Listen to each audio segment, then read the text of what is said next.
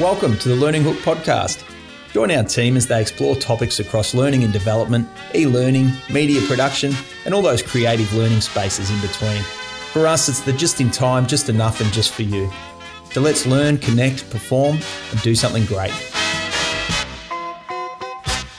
Welcome to the Learning Hook podcast. I'm Damala Scales-Ghosh, lead learning designer at the Learning Hook, and your host for this episode. In this podcast, I'm joined by Justin Cruikshank, our design and production manager, and Julie Gibson, CEO of HitNet.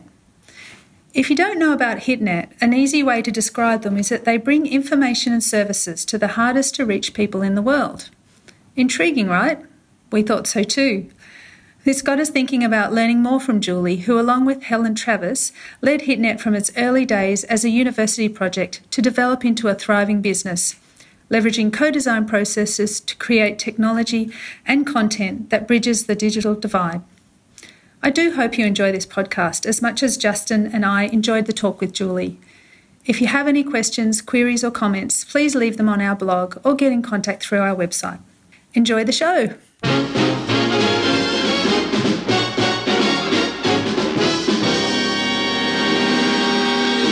Julie, thanks so much for joining us today for this podcast.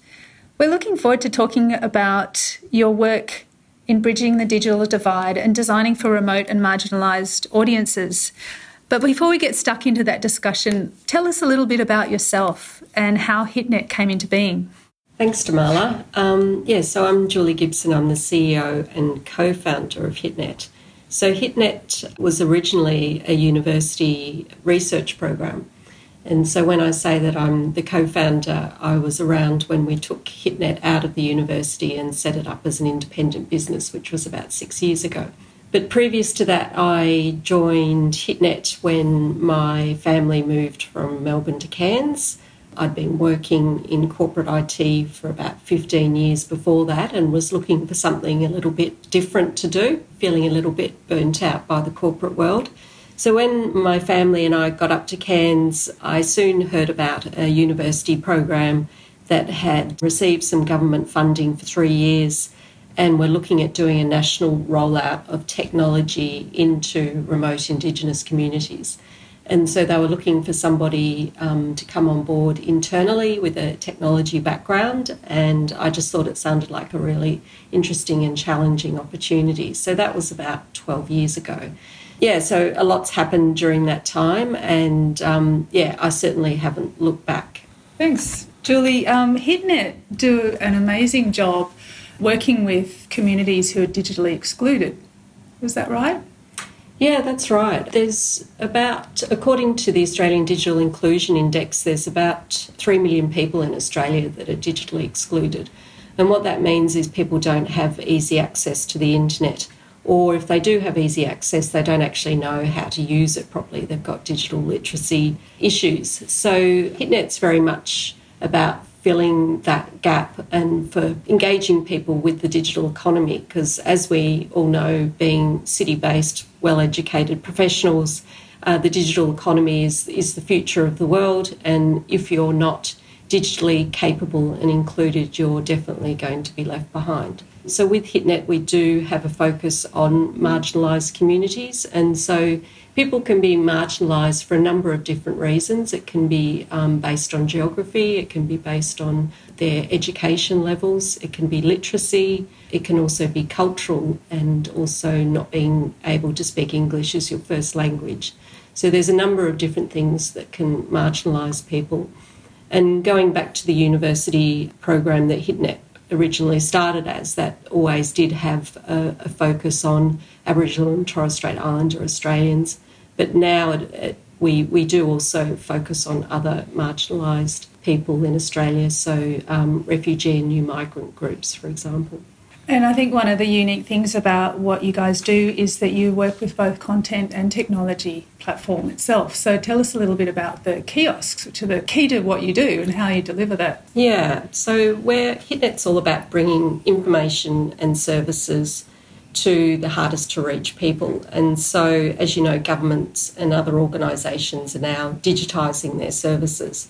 And so, for example, particularly in small towns, you can no longer walk to the local post office or the local bank, or, to your local Centrelink if you need to make an inquiry regarding government services. So everything's gone online, and so we help connect people to that digital world. And so, as you said, our technology platform is based on these, what we call hubs now, digital hubs. We have both indoor and outdoor.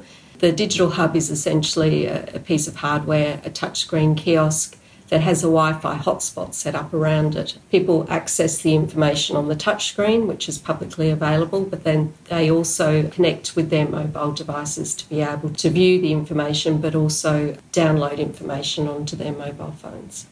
And one of the things that I know a big part of the, as well as the services, the government services and things like that, you've always delivered some learning and behaviour change campaign content, which it seems from reading through your report, it looks like people are finding really useful and really engaging with. That's of a particular relevance to our audience who are often learning design specialists, people working for government or corporate organisations that, have a particular interest in designing for behaviour change and for learning. So I'm really interested in exploring a particular focus in this podcast, and that's designing for remote and marginalised audiences and how you're leveraging engagement data to inform content and platform design.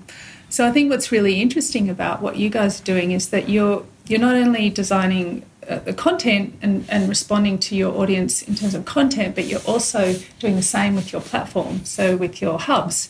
It probably would be worth explaining what these hubs look like to our listeners, actually. How would you explain it? They kind of look a little bit robotic almost. They've kind of got a bit of personality even. They've sort of got a stand and a screen, and they're sort of your new one has actually been given a name. It's got a bit of personality, Max, Mobile Max, is that right? Yeah, that's right. So just going back to designing things around our target audience. So we've had the indoor hubs for many years in health clinics, in community centres, libraries and so on. And the feedback we got from these communities was that it's great to have these hubs indoors, but not everybody goes into the health clinic, not everybody accesses these services. And there was also a bit of stigma in some instances around going into government buildings as well, and that they would actually like to have a hub that could be located outside.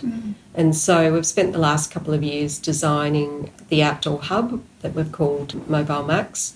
So he's a tough outdoor guy. We've worked with a company that specialises in tough technology called Tough Tech.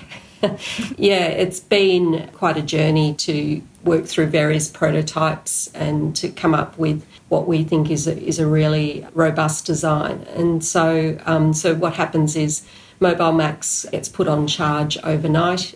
He then gets wheeled outdoors to a little docking station or shelter, and we've designed him so that he can be easily wheeled around by a female health worker. It doesn't have to be, a burly guy. So he can be easily wheeled around. And then if he is needed at a sports carnival or the language centre for the day, he can also be wheeled there and secured in a different location. So he runs off a 12-hour battery. He's got the Wi-Fi hotspot as well. And he's also got the very important mobile phone recharge ports on him as well. So we see that as another way to, to get people to keep coming back, as well as to recharge their mobile phones. And that's all come about by the feedback that we got from the communities themselves. So in terms of the content, so we're very much into co-creation. As a white Australian, it's not up to me to determine what's going to, what type of language is going to resonate with Aboriginal and Torres Strait Islanders or people from non-English speaking backgrounds called communities. So every piece of content that we create is actually co-created with the target audience. So they're involved with the scripting, they're involved with choosing the language that's used and the types of messages that are conveyed. So, for example, we've worked with some communities around sexual health education, and so we've been to the community and said, well, what is the word for such, and so they will explain what it is, and so we make sure that those words are used in the scripts and that they're very much involved in that process. And it's also about getting marginalised people on screen as well, because as we all know, in the media it's still very white and Anglo, and so it's just fantastic to be able to have people from CALD and Indigenous communities being represented in positive ways on the screen, rather than just being the bad news story all the time. It's all about the celebration of culture and creativity, which is, it's such a treasure that we have in this country. So great design process. I mean, knowing your audience and understanding your audience and working and co-creating with your audience is definitely best practice when it comes to design, and obviously a little bit more time consuming and expensive. But you really reap the rewards for that process. So let's talk a little bit about the data that you're able to collect and that you have. Like, I've been reading through some of your old reports, and how you've used that to inform your content and your platform design. So we've talked a little bit about the platform design, but particularly in what's different about when you're designing for marginalised communities with limited internet access. What types of data do you gather and how do you do it? I know we've talked about this co-design process, but that's also been based on research and data too, hasn't it?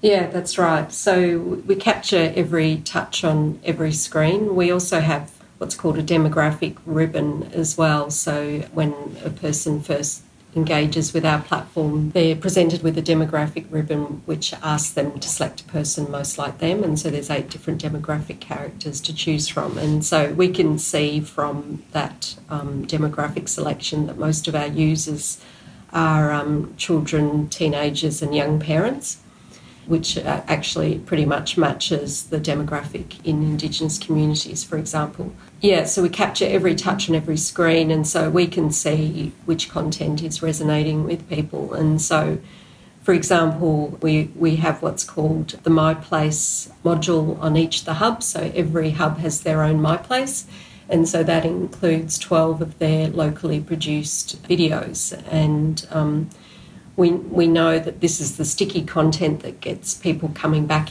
time and time again. It's a bit like a community notice board where, if there's events that have happened at NAIDOC Week, the community will film them and they will go onto the My Place module. If there's events happening at schools, there's often fantastic little media productions happening with schools, then they all get loaded on the My Place. And you can see people keep coming back to the My Place time and time again. So also what we find people love to watch are inspirational stories and real life stories as well. So, for example, we may have some sort of health-related campaign. It may be around giving up smoking, or it may be around people who get lung cancer. And so we also, or diabetes, and so we also have stories there about people who have that chronic condition and what they've done to, either give up the smokes or how they're managing their diabetes and how they're still able to live healthy and happy lives. So we don't want what we present to be all doom and gloom. There is often a good outcome for people if they manage their conditions well and improve their lifestyles. So we're very much about encouraging that sort of behaviour change. And so we can see within the learning modules that we have which videos that people are accessing. And as I said, people are really interested in true life stories. Presenting the learning in I guess, narrative formats, was that a natural first step, or was that something that developed out of getting a bit more feedback out of the communities that were consuming the media? So not everything. You're right, we do have a lot of narrative, but we do have sort of more didactic information. And so I think with the narrative, that's very much a cultural thing. And as I'm sure you're aware, Aboriginal and Torres Strait Islander people are very much fantastic storytellers. And so it was great to be able to latch on to that methodology, to be able to resonate with them, to be able to tell those stories. But, for example, the diabetes story is very much a sort of factual sort of, this is the information, this is what happens, and, we actually have explanations of what is diabetes and how it affects your body. So, but yeah, definitely the narrative is very powerful. And would you say that audience demands more of that approach, more of that narrative approach? And I'm asking because we see this as a general trend in the kind of learning we're producing for our corporate market, where increasingly, storytelling, or even the concept of the narrative, how you weave something continuous through what might actually seem quite disparate on the surface. Like, how do we tell a story of how a bunch of policies fit in, and what does it mean, and the way we work? What does it mean for the way we work? But the approach is to sometimes try and find a narrative thread through that. So I'm interested because you've got that experience as well on the corporate side. And were you exposed to that way of learning on the other side of the fence? No. Okay. But that was a long time ago. So no. Well, I had a very technical role then. So yeah, as I said, with the co-creation, we're very much guided with scripts that we develop with the communities themselves. And one great way to weave particular key messages into that narrative is through what we call choice and consequence stories, or choose your own adventure stories. Yeah, great. And so we've done 2 or 3 of those where the community has designed the story, and then there's a few choices that you make along the way that then affect the outcome of that story. And so obviously those choices are around learning and understanding what happens. For example, do you take condoms to the party? How much do you drink? Do you go to the clinic next day if you've had unprotected sex?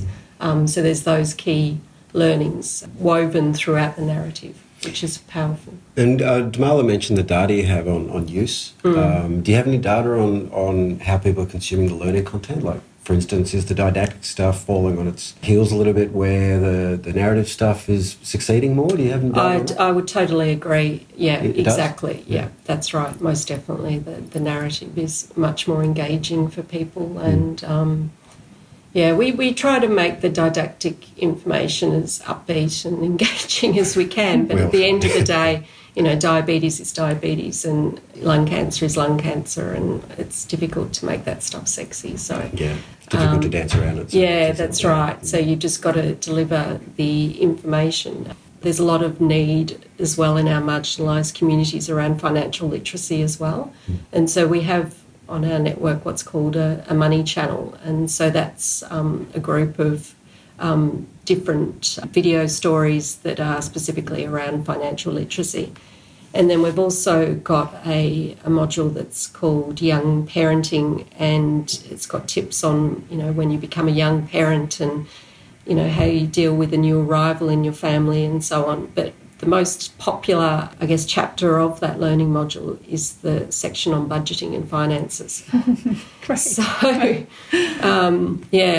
so hopefully people are looking at that before they decide to have children rather than after, when it's perhaps a little bit too late. But it's fascinating how it's just that one piece around budgeting and finance that people are really interested to learn about. So.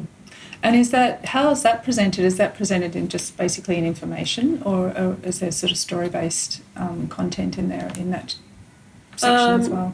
Well, it's very much just someone speaking to camera about, well, this is what you do. Yeah. You're going to need to spend a lot of money on X, Y, and Z when you're setting up for having a baby, and you need to think ahead and be able to budget for it. And if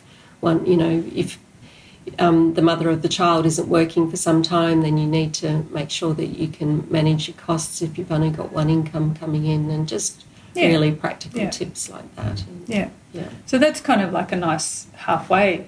It is. Between sort of a more narrative, sort of choose your own adventure, where you're seeing characters play out a scenario. And they're just sort of reading some good quality, but, just fairly sort of straightforward content on screen. So it's a nice middle ground. It is. Well, they present it well. So, they're not sort of patronising or anything. It's nicely presented. I'm really interested in the design process that led to the Mobile Max. To me, this represents kind of the ultimate in user case study and user experience design. It's because a lot of the time these kind of problems will be tried to solve within the device. We're getting the menu wrong, or we've got to make it easier for people to get into the content.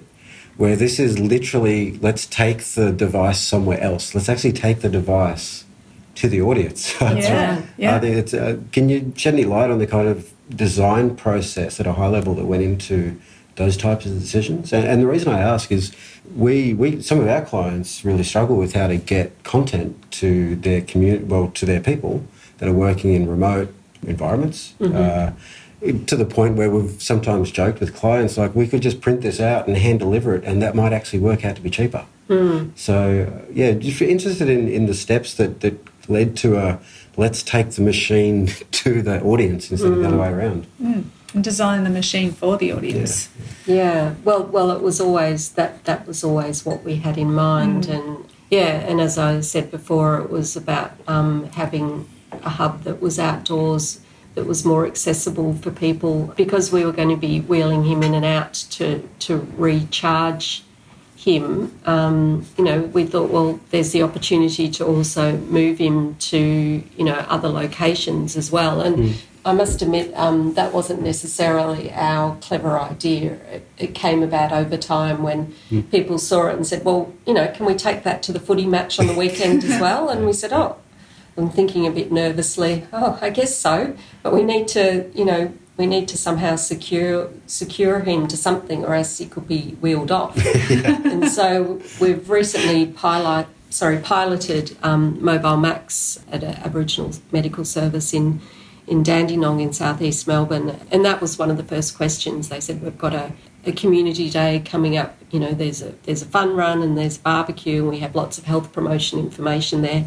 Do you think we could take Mobile Max along? And I very hesitantly said, well, let's give it a go. Here's a lock and chain for you to secure it to the marquee, and that's exactly what they did, and he did well and he was fine, and he got some good use, which was great. I remember you telling me a story at one point about how where the hub was placed is quite critical to how it gets used. And I think that's really interesting too, because you said that we've now designed something that can be taken outside, but not only outside, but even further than just outside. That's right. Yeah, explain to our listeners a little more about that. Yeah, so that's right. So with the indoor models in particular, where they're installed, because with those ones we bolt them to the floor or we bolt them to the wall, so they're not movable. And so, where they're located has a huge impact on how successful they are. You sort of want this balance between people having a little bit of privacy. So, for example, it can be a little bit intimidating if the hub is right next to reception at a health clinic, for example, or where we have one positioned in a city where it's right next to the security people who are checking people in. So, those to me are deterrents for people to access the information. But then again, you also don't want it to be in a back room where people don't know that it's there. So it sort of has to have a bit of a balance between having a little bit of privacy, but people still being aware that it's there and remembering that it's there. So, it's important, and ideally we like to go to each of the sites before we do the installations, and we like to sort of see where the people traffic flows and where's going to be a good location for it. So, for example, last year we installed a hub in Nooka, which is in southern Arnhem Land, and we knew we were going to be putting it somewhere around the general store or the supermarket, which is a large store. And so we were trying to work out where to put it, and, some places it was just going to be obstructing, or some places it was sort of down a dead end. But in the end, we found the perfect place, which was next to the ATM. So while people were queuing to use the ATM, which they do in Nooka because it's only actually one ATM, then people will say, well, what's this thing here? And they'll start using the hub, and everybody at some stage goes to the ATM as opposed to going to the doctor or whatever. So, so consequently that hub has fantastic engagement. Wow. I think there's a lot of potential for this concept of the mobile learning platform in a way. I mean, the digital divide you're describing doesn't just happen out in remote communities. I'm thinking about workplaces where there's one computer in the manager's office and people have to do their safety training in there. Oh, right. And so there can be that digital divide within a workplace just because of the lack of availability of computers or other devices. Some people are reticent to do training on a phone or the training's not suitable to be consumed on a phone. I love the idea that for some businesses out there, this could be the kind of thing, especially when you talk about placement, the idea that you could place this somewhere where there's the right kind of traffic, so call it a factory, right?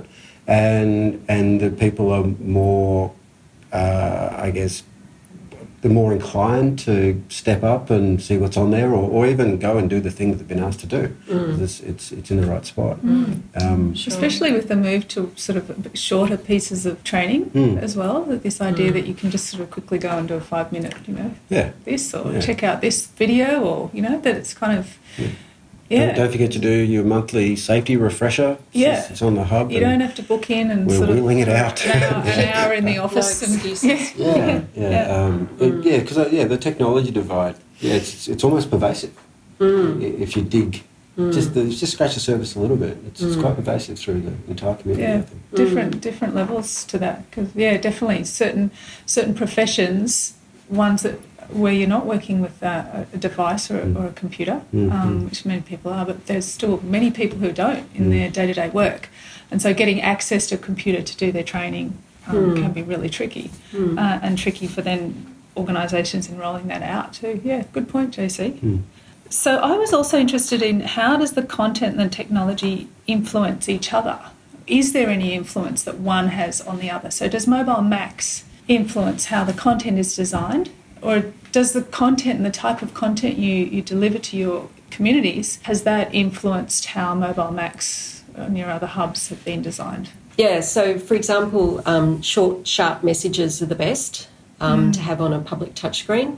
And so, for example, people say, well, I've got this great 30-minute documentary, and I'll say, well, that's not going to work on a publicly accessible touchscreen. People aren't going to stand there and watch a 30-minute documentary. Going back to young parenting that I talked about before, that was actually a 30-minute DVD that government department gave us. And so what we did is we edited it into 7 or 8 3-minute segments and made an interactive menu for that, so then people could access the part of the 30-minute DVD that was of most interest to them. And so that's where we picked up that everybody's interested in budgeting and finance. So, so it's providing easy access, short, sharp messaging is what we've learnt over the years is what engages people. Does that answer your question? Yeah, and it's really interesting because that's where we're heading a lot with, contemporary workplace digital learning solutions as well.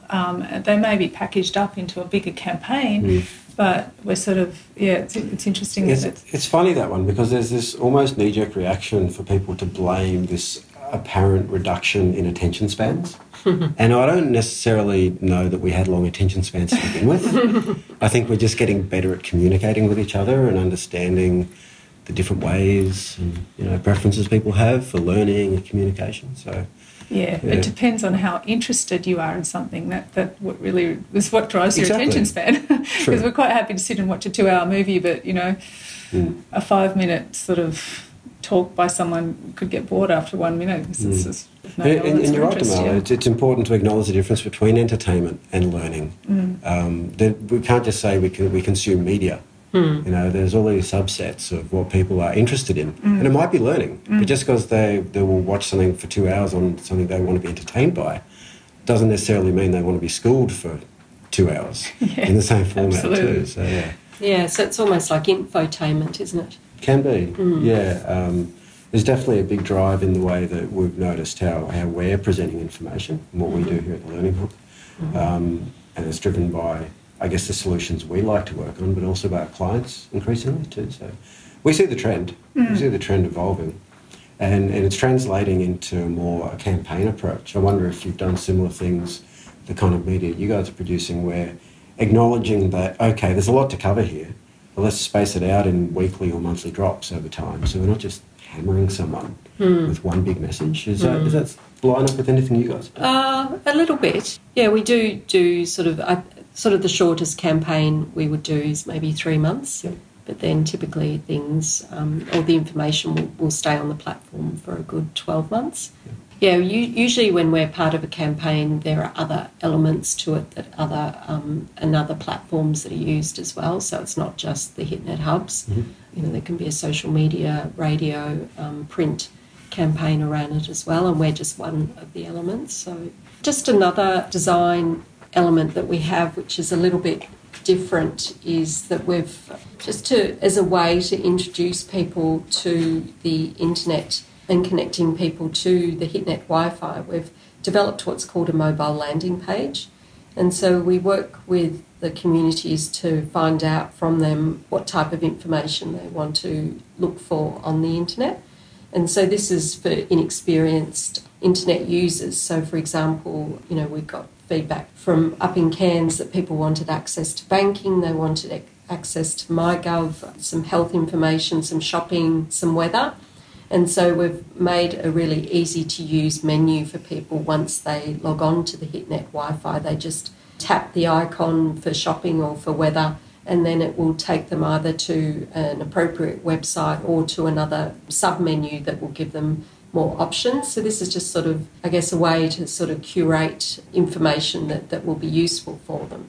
And so this is for people who have low levels of literacy, who have trouble filtering content using Google, so we can direct them to trusted sources of information. Great.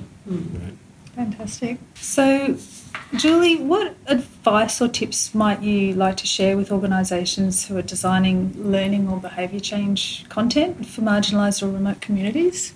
Well, it would just all be about co-creation. It's got to be about co-creation. It's expensive and time-consuming to do these types of campaigns, but, there's no other way to do it. It's not going to be effective at all if you don't,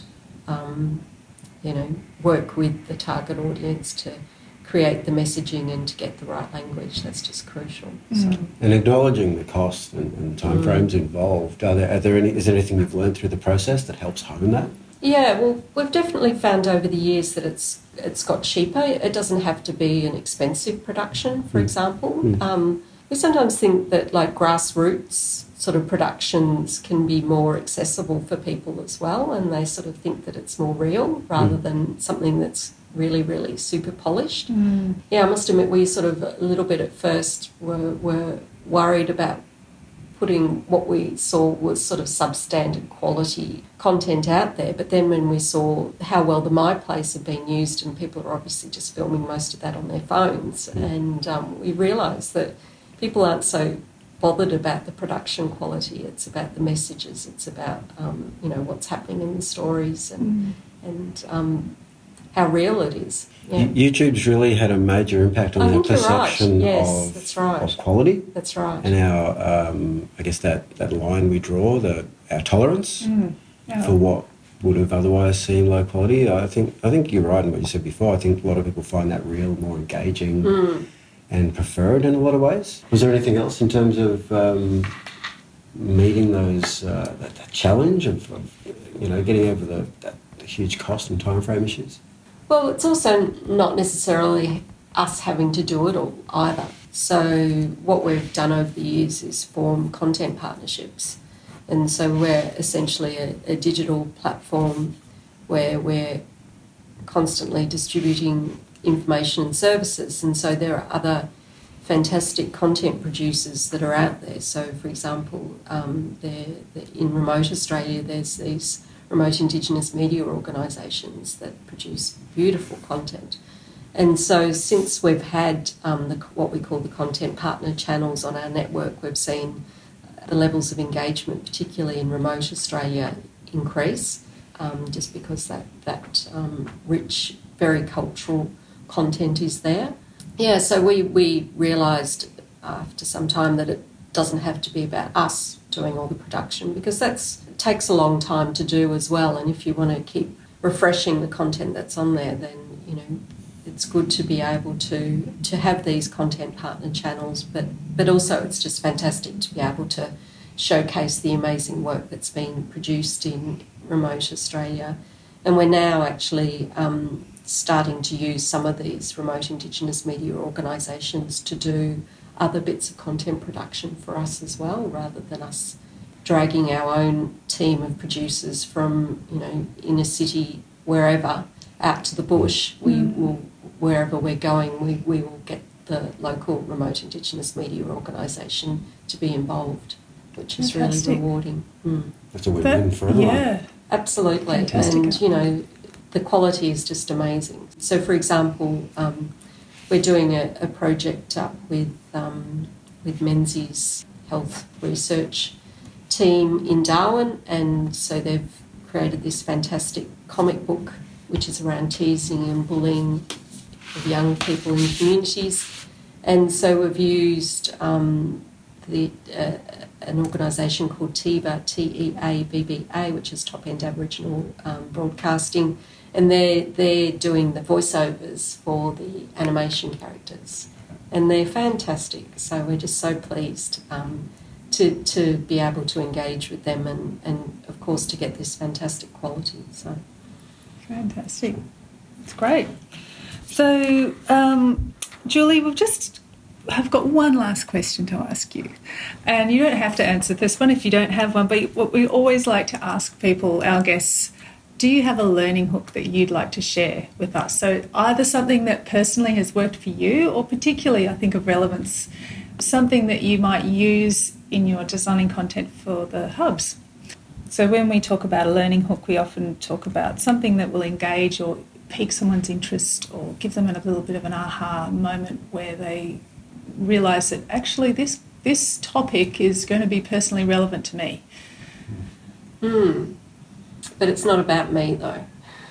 So you mean for my audience? Yeah. But it's very much about me listening to what they have to say, and that's what gives me my aha moments. Yeah. Is getting that feedback from either the people in communities or the people that are using the content, or, you know, our customers as well. They have great ideas too.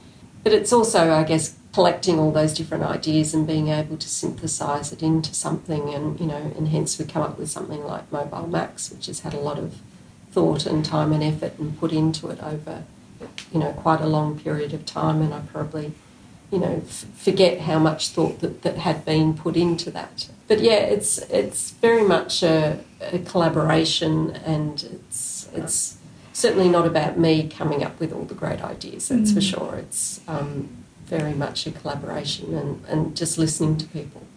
So I don't know if that answers your question. Well, it really very much ties in with your co-creation model. So yeah, it absolutely makes sense. I think it does answer the question. I think the Mobile Max is in itself a technological learning hook. Because it does hook people in and gets them engaged in content. So. Absolutely. That's right, and we hope on lots of different levels. So. Well, thank you, Julie. I've just made a few notes, so I thought I'd just kind of summarise a few of my key takeaways from this wonderful chat.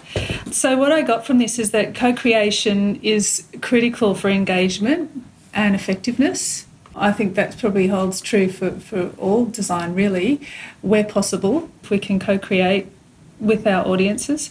That stories resonate the most with your content and with your audiences, and that you really work at weaving key messages through particularly choose your own adventure type stories where possible. They're really effective. That short, sharp messages and chunking into shorter pieces of content is pretty critical to your design approach, and particularly for your technology platform. That longer pieces are just not going to, you know, it's just not feasible for people to stand around for 20 minutes watching something.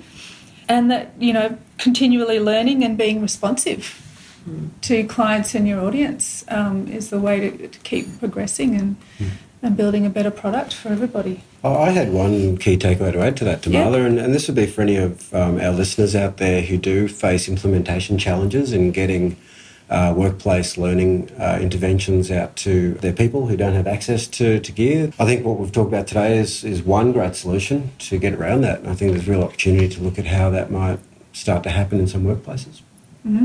Further reading, I guess we can throw up some links on the blog as well, and if people want to see how this technology is being used, and try some ideas for people in their challenges. Yeah, so we'll put links on the blog to hitnet.com.au. And also, Julie, if I know that we can look at a simulation of a HitNet hub on your website, where can people go and actually see a real one if they're in Melbourne or in Sydney or in other sort of major centres? Well, we do have a map on our website as well, which shows the locations, because we do focus on more sort of marginalised communities. There aren't actually that many in the big cities, but there are a few, so you can have a look on the website, and I'm happy to share those if people want to contact me. Great. So if you want to have a look at Max in person, it's possible. Get in touch with Julie. Thanks so much, Julie, for coming down today. It's been great chatting, and look forward to catching up again in the future. Thanks very much. It's been great to be here.